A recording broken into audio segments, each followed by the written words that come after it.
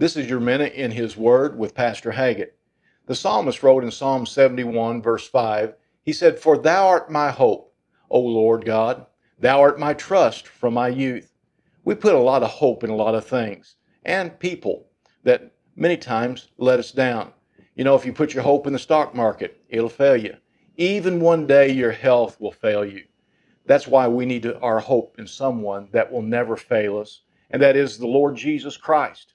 If you will take Him as your Savior and as your Lord of your life, you will have a hope that will never fail you now and for eternity. He is the hope we so greatly need today and forever. This has been your Minute in His Word. Let me invite you to Calvary Baptist Church. We're located at 1823 South Miami Avenue here in Marshall. And until tomorrow, keep your eyes on Jesus.